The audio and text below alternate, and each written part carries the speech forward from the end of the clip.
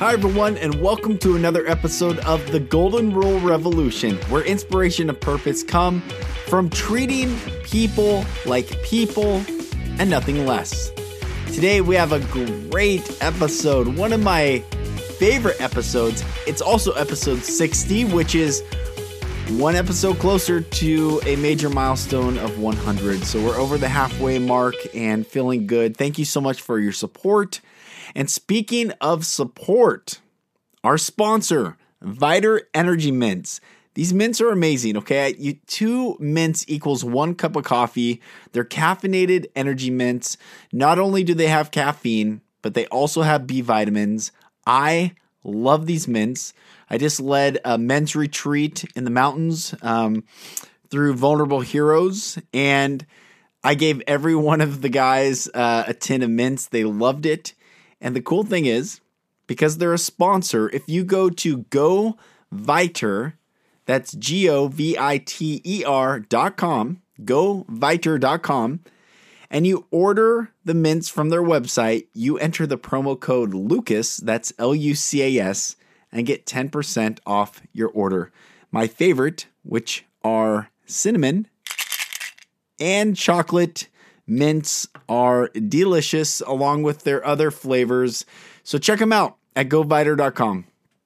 All right, so the episode today, it's with a mother and daughter, Angie Lowe and Kelsey Lowe. These two are powerful entrepreneurs, business coaches, and I guess those terms don't even qualify really the powerful people that they are. I met them through an emotional intelligence leadership training and have had the honor to be in relationship with them. And it was really cool to have them on the podcast. I know you will enjoy it.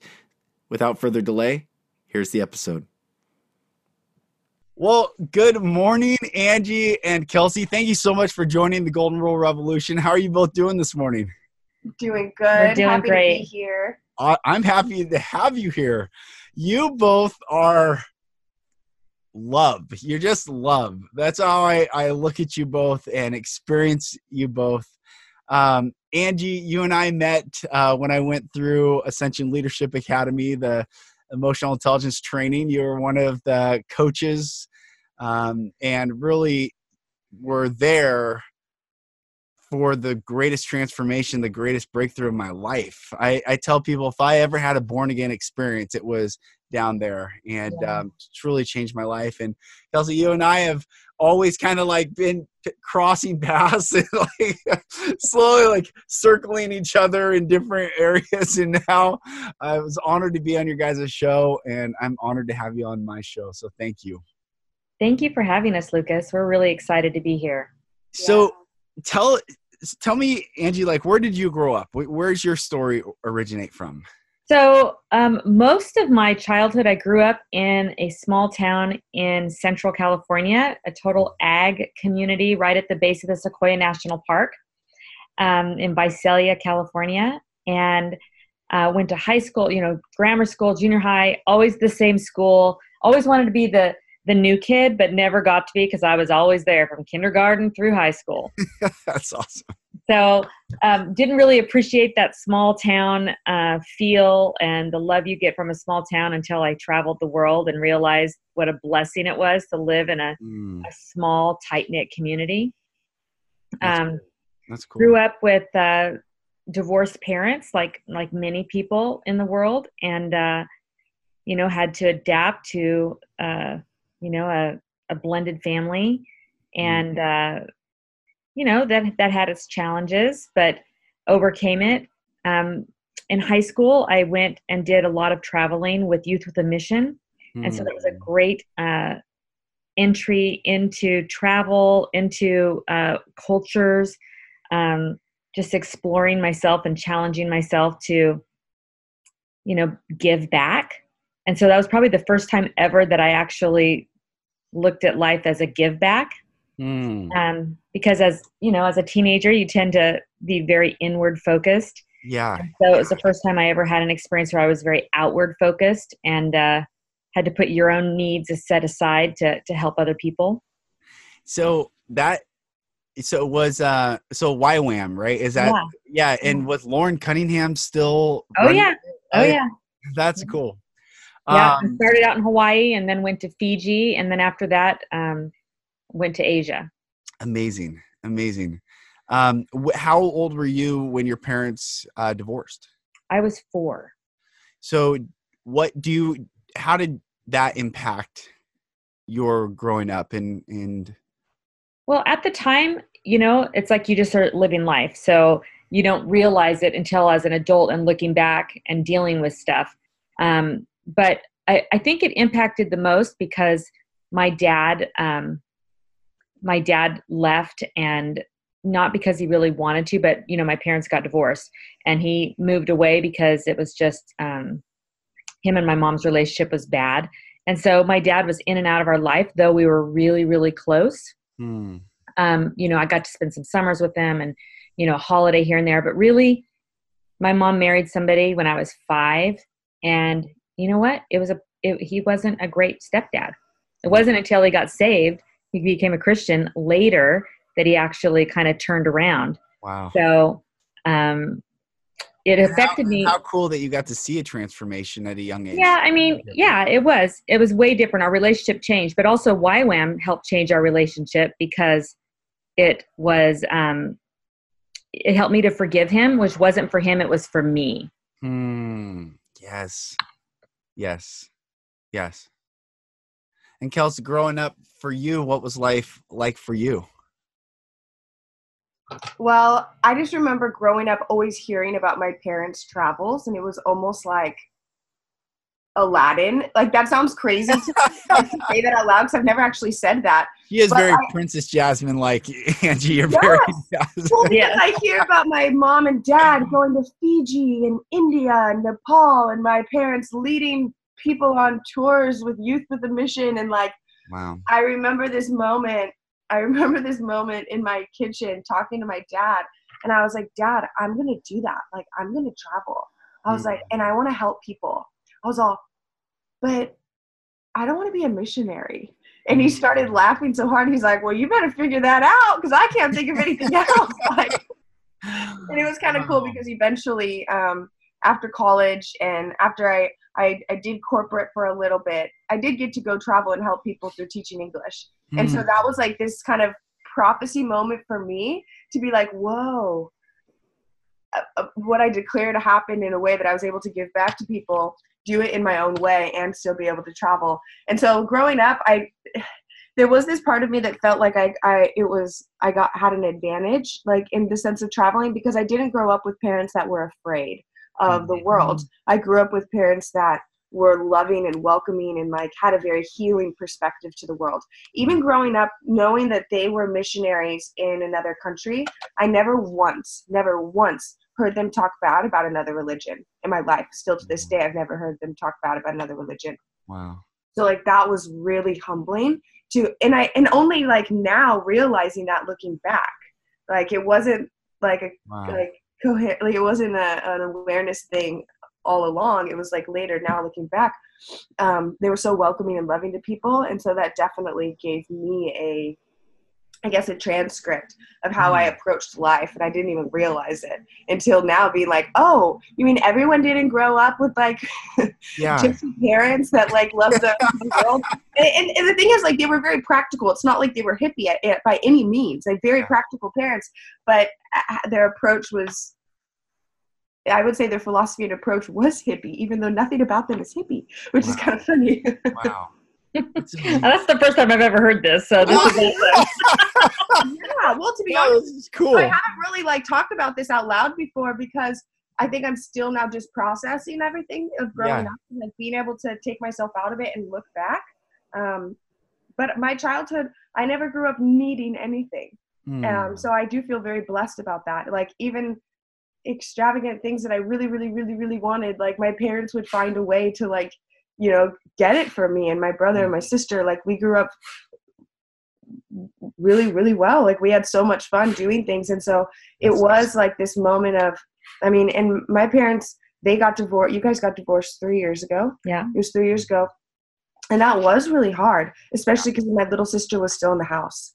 And like, so there was this like between me, my brother and my sister, like wanting to be together, but I was about to move to Peru. My brother was still getting his degree in Channel Islands.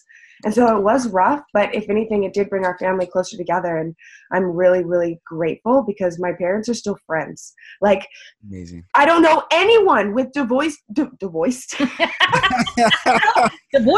divorced people either. Okay, so when I like am kind of tired or talk really fast or whatever, like my speech impediment from a child comes out. So I used to not be able to say my R. So I don't know many divorced parents that are friends. That's beautiful. I love it. I love friends. it. That is so good. You know, Ange, let's first of all thank you both for being on the show. This is the very first time I've had a parent and a child of that parent, even though obviously you're not a child anymore, Kelsey, grown adult, powerful leader. But this is a really cool dynamic. And Angie, I know I don't know, I presume, but I from my background, there's a lot of shame in the Christian community around divorce. So much like shaming to the point where I went to this one church one time, nationally known pastor, and I used to lead worship at this church. I was the worship leader at college group, and he would call people up and like quote unquote church discipline for people that got divorced and like shame them. And this is a big nationally known guy and yada, yada. And there's so much of this terribleness, like you growing up in this world and then experiencing, the separation like you did. How has your world shifted and how has your perspective changed? And yet you still continue to be so loving and yeah, I guess, what was that like? Lucas, my divorce, that was the hardest thing I've ever done in my life. And there's still times where I think, oh my God, could I have made it work? And there's, I don't know anybody that was married 28 years that doesn't think like that. Yeah. Right. Yeah. And we were always really just really different people. We cared so much for each other, but it just came to a point where it was like, I think we're better separate. And there is so much shame. It's awful. Yeah. People judge you. They think, of course you guys should have kept it together as a Christian. And you know what? I lost some friends over it. Yeah. Friends that were, that judged me. Yeah. And you know what? Every day it was hard because as a mom, the last thing you want to do is mess up your children. I mean, as it is as parents, we know that, we're messing up our kids along the way because, you know what I mean? It's like, I remember at one point when I was like, I don't know, 23, 24, I just barely had Kelsey. And I thought, I wonder what I'm going to do to mess up my kids. Like my parents messed me up. And it was like this fear thing, but it was also like, hey, this is just reality, you know? Yeah. And so, I don't think I messed them up too bad. They turned out okay. But as getting divorced, it was literally like, am I going to really mess up my kids? And so when we decided to get divorced, it was like sitting at the kitchen table and saying, what are we doing? We live very separate lives. And Kelsey's dad said, I just think we should get divorced.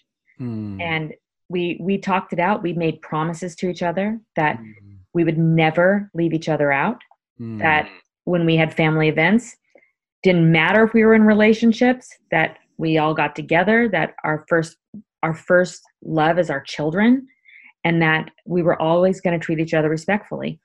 And we did. I mean, my divorce cost $800 because we sat and worked it out ourselves. Wow. It was literally like, this was my childhood best friend. Like we got together when I was 20 years old. We knew each other since I was 16. Yeah. And so, it really kills me when I see people that were together for so long do such hurtful things to each other that in the end really just hurts their children. and them. It doesn't, nothing feels good or right about being vindictive or, hate. Yes. And so, we chose love. And we've had many, many, many long discussions about our children, our life. We both made a promise if one of us were in trouble, we'd help the other. If when we're old and gray and one of us can't afford something, we'd help the, you know what I mean? It was just like, it was very, very loving and mutual. And so, in the Christian community, it's a sin to get divorced, but guess what, folks? It's also a sin to gossip. Yep. Yeah. And so, it's a sin to not pay for that thing at the bottom of your cart at Target and walk out. Yep. That's called stealing. Yes. Yes. So I look at it like, yes, this changed the trajectory of my life. I started over. And so it's way different to be, 48 years old and starting over. And I ended up starting over with career. I started over with, financially, everything. And so, but what it did is it brought me to ALA. Kelsey's the one who introduced me to Ascension Leadership Academy. And I really got to know myself in a different way. And what I realized is that I had not been living my authentic true self. I was kind of living a double life in a way where I felt like I had to be two different people, and I didn't really like the person I was before. And so now I live much more intentional, and I feel like, honestly, my relationship with God is completely different. It's not a shameful relationship. It's a very open, loving, like, how can I be of service to the world kind of a relationship. And so, I think divorce is awful and ugly, and I wish it on nobody. Yeah. But if you end up doing it, I hope that people realize that at one point you loved that person very much, and treat them like you'd want to be treated. And then, I don't think there's going to be as much chaos in your family. I find the timing of this conversation right now so beautiful. And judging, Jesus said, "Judge not, lest ye be judged." And this narrative of judging, the innate desire inside mankind is to validate one's own existence against another. And so if I can judge you and shame you and keep you prisoner to what I feel myself needing to feel right, then I've not only separated us, I've not only kept you from me, but I've kept you basically in the place of death, because stagnant water breeds bacteria and death. I've kept you, I am stifling your life, and I'm also stifling mine. I really believe that when he says that, it's not that judge not lest God judge you or another judge you. It's if you judge, you actually are judging yourself. By the place that you keep someone else prisoner, you keep yourself a prisoner in that place. This is the narrative that I think is so lacking. And it's so interesting right now in society where, I'm very plugged in the Jewish community, and I came from the Christian community, and it's interesting, and I'm just prefacing that for everyone listening as well. But this narrative, Jesus, just the name alone means salvation. And Christ, when people use it as like this first and last name, but that is not only inaccurate, it means nothing if you do. His name would be considered like Jesus of Nazareth, to like put context to where he's from or the family or whatever. But Christ means Messiah. And then I ask people, well, what does Messiah mean? And I don't know. Well, Messiah means deliverer. I'm like, well, what does deliverer mean? Deliverer brings freedom. So Jesus means salvation, and salvation just means not from hell, not from something, but to be placed in something, and to be placed in love, in the Father. He says, I and my Father are one. He that abideth in me, and I abide in him, the same bringeth forth much fruit. For without me, you can do nothing. Saying like, I am in the place of love, and love brings you freedom. But the narrative that we've used is tools and weapons to to keep people prisoner in the name of love and freedom, in the name of goodness and truth, in the name of, and it's not just in the Christian community, it is rampant in all society right now. And it's such a beautiful story to hear your story and to see you both in the same window frame right now. Like this is an example of love. So thank you for sharing that. Thank you. I mean, it's funny because I don't think I've put some of this even into words, when thinking about it. So yeah, it's love in progress for sure. It's every day choosing to be the bigger person. Yeah, it's beautiful. Kelsey, how has your worldview shifted with growing up? Because I remember like growing up, like God, I'll do anything you want, but don't make me a missionary. You know what I mean? Like, how has your perspective changed and shifted and grown? And how has your view of God as love and a loving God come to be? Well, I think because like even that moment in the kitchen telling my dad I didn't want to be a missionary, he didn't reject or shame me for that. And I think that was a crucial moment for him to kind of laugh and be like, all right, figure it out. It sparked curiosity instead of shame in wanting to do something that helps people, but not necessarily the same way him and my mom did it. And so I would say the way that the world, because of having the example that the world is not a bad, scary place. Yes. Because I think, I mean, even growing up, the only person that watched the news was my grandfather. And it was kind of a joke in the family, like him and his Fox News. And so I never even took it as something real. You know what I mean? I just thought, oh, that's something weird Grandpa watches. Yeah, his friend Bill O'Reilly. But really. No, totally. And so I think because of that, each time I did when I first went to travel and like take that big leap of like literally moving to another country, it was not from a place of, oh, I'm so excited, I'm going to go travel. It actually was from a place of, I am terrified of where I'm at, and traveling seems way less scary than staying in my present reality. I was in a job that I felt like I was literally losing my soul to because I did not know how to say no.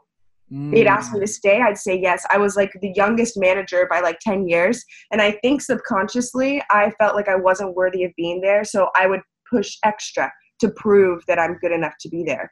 But the thing that I was doing it at the expense of my health, I was losing my hair. I was so stressed out. I was not fun to be around because all I knew how to do was complain because I had no like release. I didn't know how to like calm my mind and leave work. I was at work 24/7, even if like physically I wasn't there. And I just remember this moment looking around, hearing the other managers talk about their mortgages and their kids and their crazy car payments. And it was this moment of like, I don't have any of those things. What am I doing? Like I was I all of a sudden found myself in a relationship too, where I was kind of doing the same thing I was doing at work, trying to prove that I was worthy of being there. I'm so sorry. Hold on just a second. There's like the lawn guy and it's going to get really loud for just a second. Sorry. It's okay. Let the lawn guy do his lawn thing. It's all good. It's all good. It's not that bad. I can't hear. Okay, good. It's okay. Well, really? Yeah. Okay. It's loud here. Okay. Well, I'll just keep going. So like, I found myself in a relationship that I wasn't proud of, that I felt like I was hiding from. Like I remember my mom even like standing up to my quote unquote boyfriend because he was trying to tell me that I was being too loud at the table. She laughed too loud, and I'm like, really? And you don't know my family. We laugh loud. This is. Yeah, and I remember he was like, "You're too loud," and then my mom replied, double the volume in this beautiful Italian restaurant. She was like, "Actually, I couldn't hear her," and I realized I was like, "Oh my gosh." My mom is standing up to me. My family should. I'm not. And it was kind of this aha moment of I'm brainwashed. I'm not in a healthy relationship. If my family feels the need to stand up to me, why have I not felt the need to stand up for me? So it was this moment of like, something has to change. And that's when my grandma passed away. And that was kind of the straw that broke the camel's back kind of a thing of like, my relationship sucks. My career is sucking the life out of me. And I just got reminded that I'm going to die one day.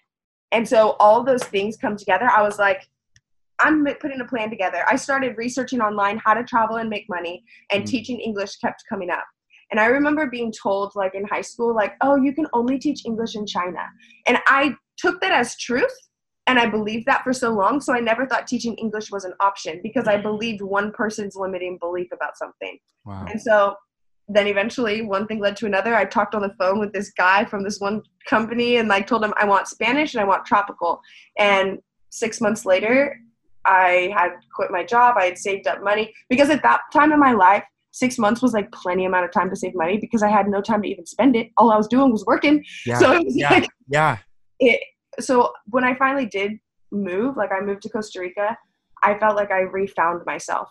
And I had to like learn how to do certain things. I had to learn how to be me. I had to learn how to be confident again, which was so strange, because from the outside looking in, all people saw was like, oh, you and this beautiful boyfriend, you and this like amazing corporate job. But inside, nothing around me was reflecting like my true spirit and my true soul, especially not from a self-loving place. And here is something that I want everyone that's listening to understand. What someone's willing to show you in public is a percent of what they are willing to do in private.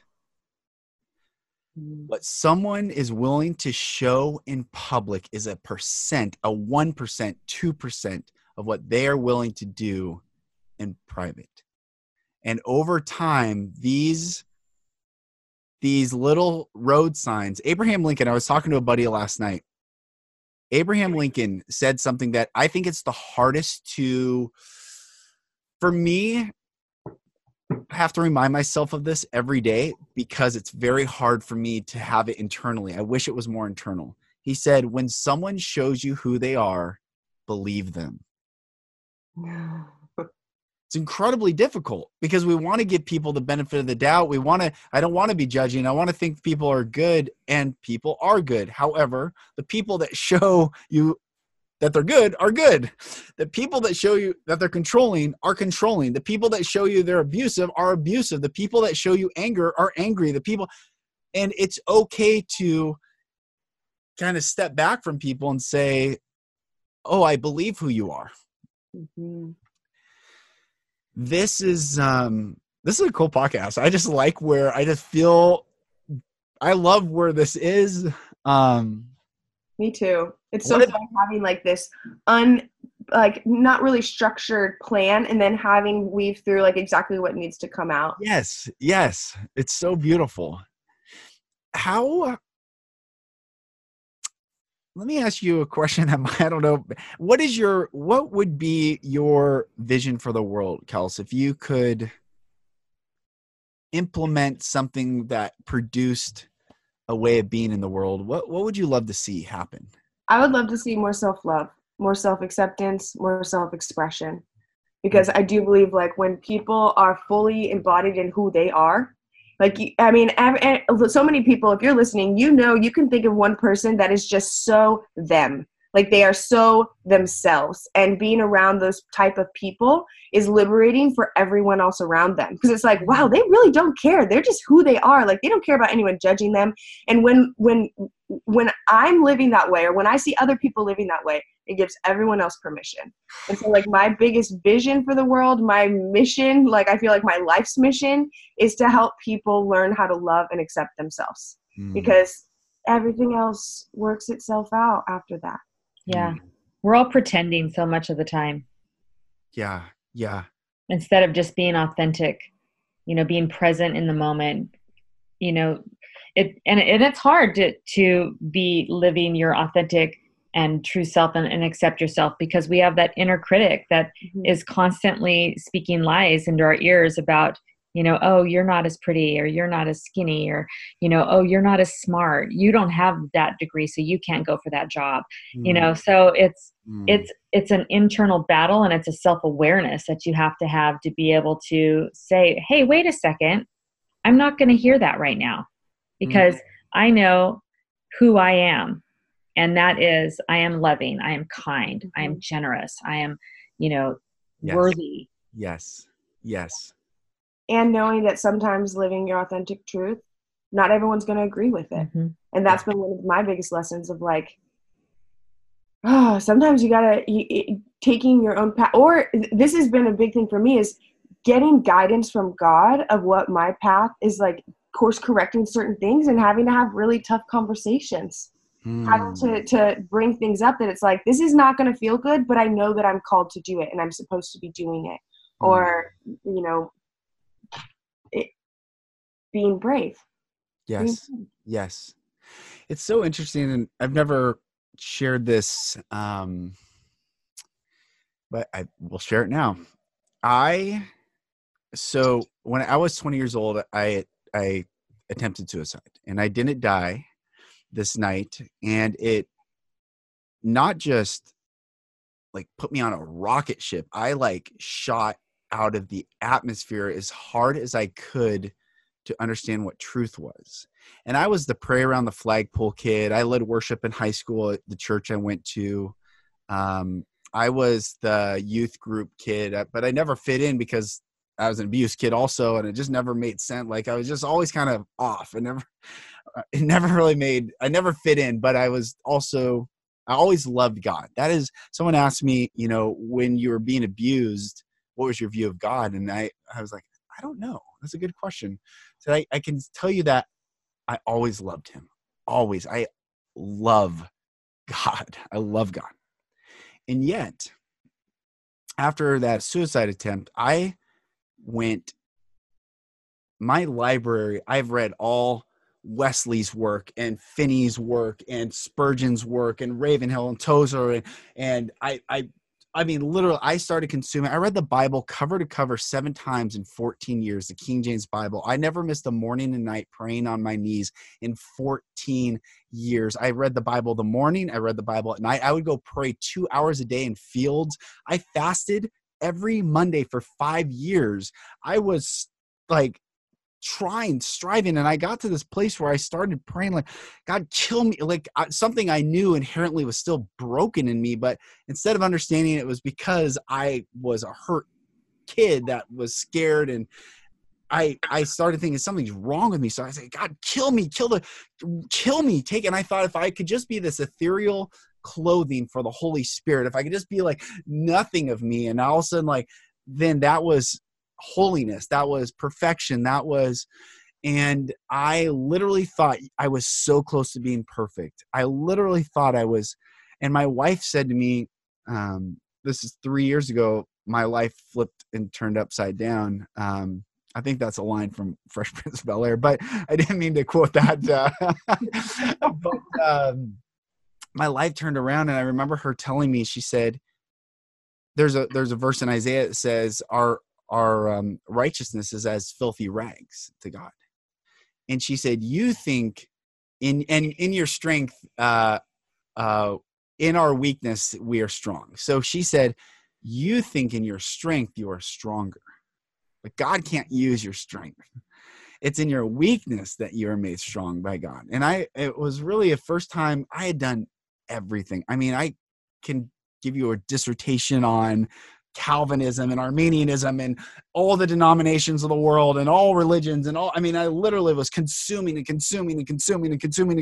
to figure out like what is right. How do I fix myself?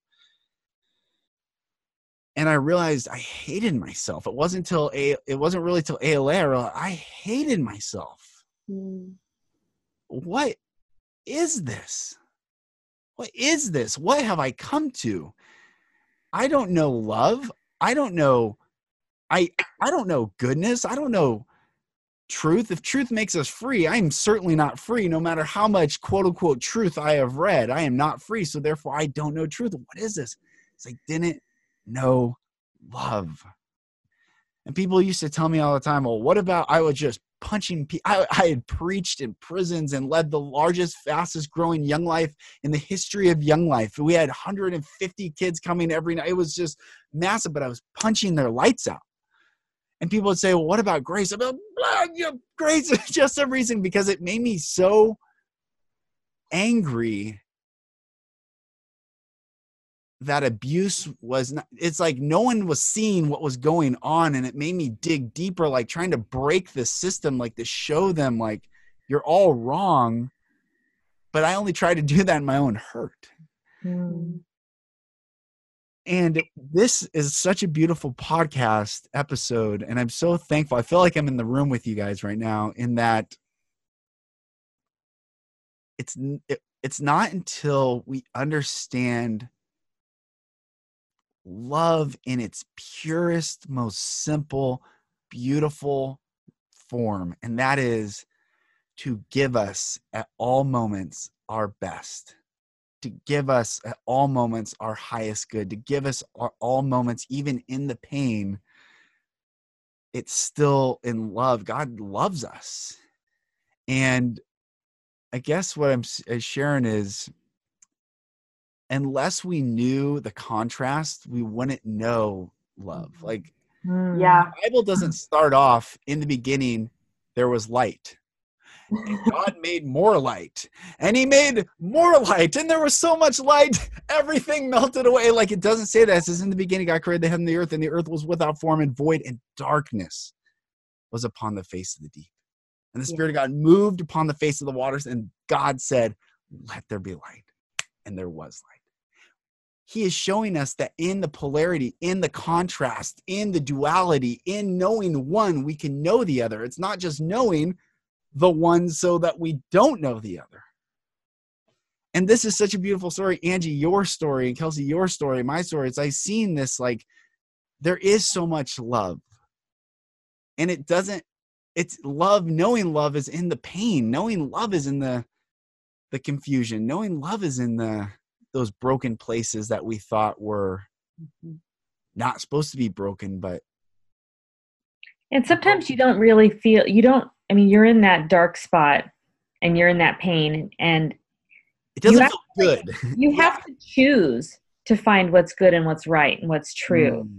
You have to choose that, because I could be living in my story of being a divorced woman, and I lost this and I lost that, and I don't have this now, and I've lost my friends, and that could be my story.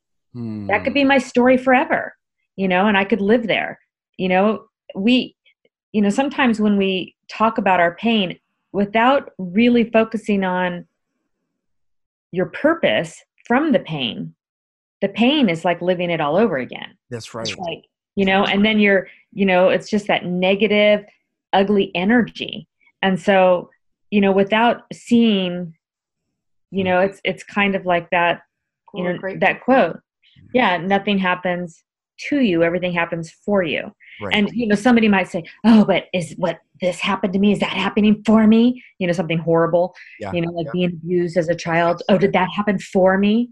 Well, you know what? If you choose for it to be, because now you can be a vessel to help others that have been hurt. But it's, and so we are saved by grace, right? Yes. And giving ourselves that grace. It's giving ourselves. That's good. To be okay in my own skin, even when, I don't feel okay, but to say, I'm okay, in my own skin. I'm good. I'm going to give myself grace because I didn't, do everything on my list, or I wasn't the mom I wanted to be, maybe, you know what I mean? It's like, it doesn't matter how great your life was. We can always find something bad. Yes. It's all dependent on where you're looking, or we can find what's good. I know, I know a family that, their parents got divorced or getting divorced, and all they can focus on is everything that was bad in their childhood. And they lived this privileged life with loving parents, but they're choosing to focus on the things that they and live in that spot, and without seeing what was good. And so I think that the difference in people that do get past these pains are they live in a grateful place. They live in a graceful place. They give others grace and forgiveness for them, not for them, Right. but for yourself, by releasing that. And so, yeah. Because the way that through ALA was actually something that really helped me with the past of relationships. And I remember being able to walk away thankful for that, like, abusive relationship. Because I was like, I'm so thankful that I experienced that because it showed me that I can travel. Because it showed me that I am brave enough. And like all the different things, there is always a choice to decide how you want to be thankful for in one way or another. But kind of how you were saying with the grace having to start with ourselves, like that's kind of like how we are a reflection of God in the sense that forgiveness, I feel like, needs to start within. Yes. I mean, that's why like the passage through Jesus Christ is through forgiveness. I do believe like forgiveness has to happen on multiple different dimensions and layers, and forgiveness is what I think is the bridge to self-love, because we can't love ourselves if we're mad at ourselves. But at the same time, forgiveness is one of the hardest things to do because it's an inward job. It has to be a self decision, and it doesn't. And this is the thing, I will never forget this. Like it was like a family conflict with like my sister and like another person, and she apologized, and the other person said, I can tell that apology isn't real. Like it was a conditional thing. And I was like, I've heard, and all of a sudden I was like, whoa, this is really common, of like, they didn't say the right thing, so I'm not accepting this apology.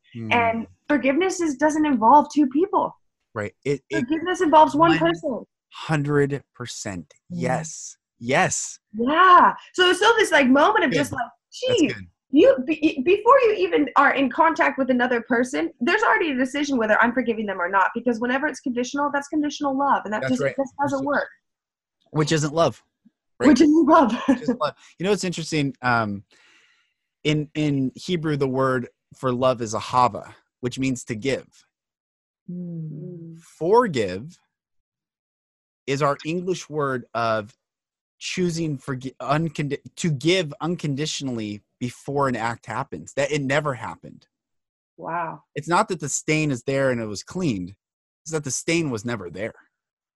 And Jesus doesn't say, I forgive you. And first of all, to your point, no one said, will you forgive us? No one said that to him. He said, Father, forgive them. Like, may they have unconditional love still. Like, may we still have unconditional love. And I love one of my best friends is a rabbi, and we were talking about, it says, the fear of the Lord is the beginning of wisdom, and knowledge of the holy is understanding. It says in Proverbs, and it says in Psalms, and to fear God. And in Ecclesiastes, Solomon said at the end of Ecclesiastes, he writes this, I think the most brilliant collection of words ever put together in writing. And he's talking about, I've been rich, I've been poor, I've been this and that, I've done all these things. Like, and it's all vanity of vanities. Everything's vanity. Even like these words, which are beautiful in this podcast, like it doesn't mean anything. No, it will help someone, but it's vanity of vanities. He said, let us hear the whole conclusion of the matter. Fear God and obey his commandments, for this the whole duty of man. Now, I always thought it's like, and then this narrative in the Christian world and then Jewish world are two different narratives, but it's like, well, it's an awe and reverence, and you gotta, well, then why doesn't it say give him awe and reverence? Well, well, why doesn't it say this? It's like all of a sudden confusion comes in, and it's like, wait, what's clear? This is what's clear. This is the most mind-blowing thing. I was talking to my buddy about this. Love means to give. Ahava is give. The greatest act of love I can show God is to give him my fear. This is the beginning of wisdom, because I cannot receive love in places where fear resides. Yeah. And the greatest act of love we can show anyone is to receive their love, because it shows us that I have no more walls up.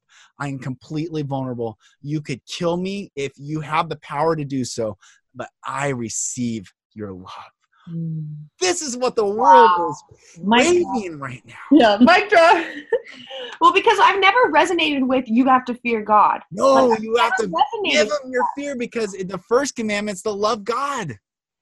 with all your heart, soul, mind, strength. So then what is the beginning of wisdom is to give him that fear. In love, I give it to you. I give you all the fear in every place. That's why ALA was so beautiful, because it said in every corridor that you have locked shut, every door you've kept closed, every memory that you don't want to bring to the light, that is fear trapped in there. And you have to go and go and go and go and go and go and go and keep going until every door is open, exposed to the light. And that's an everyday decision. Everyday decision. Because there's new things that happen. There's new triggers that happen. There's new. And I love the grace. Not like you ever arrive. That's right. That's right. It's a journey. That's right. There's always more. Yeah. Oh, wow. That is you both are incredible. How can people find you both? Like, where can I direct people? Because I want everyone listening to connect with Angie and Kelsey. And you both do things separately and you do things together.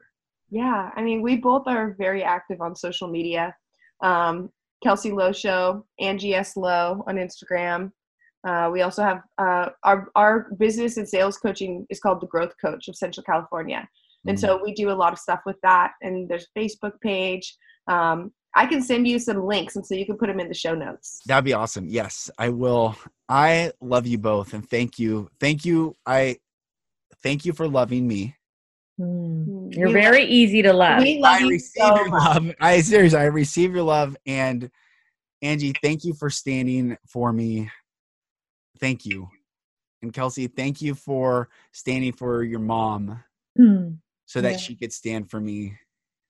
And we now get to stand for others, and it's beautiful. And I love you both, and thank you.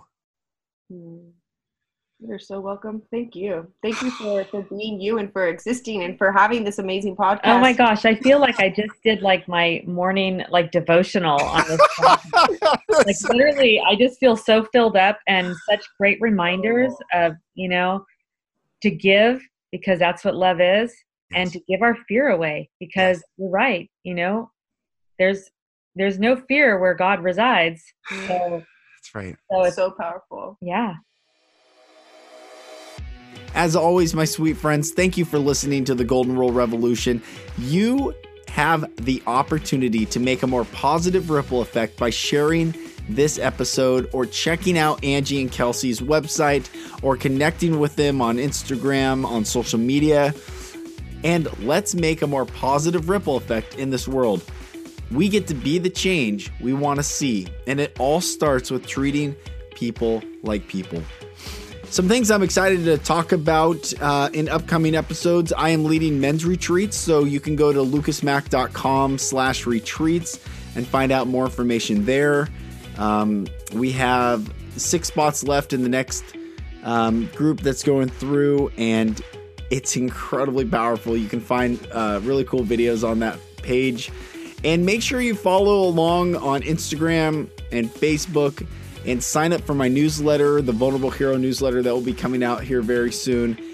There is so many amazing things in the works. The generational awakening of healing, of love, of freedom is truly upon us, and we get to step forth in our power and step forth in our love to make the world a better place. I'm honored to have you listen. My name is Lucas Mack, and I will talk to you on the next episode.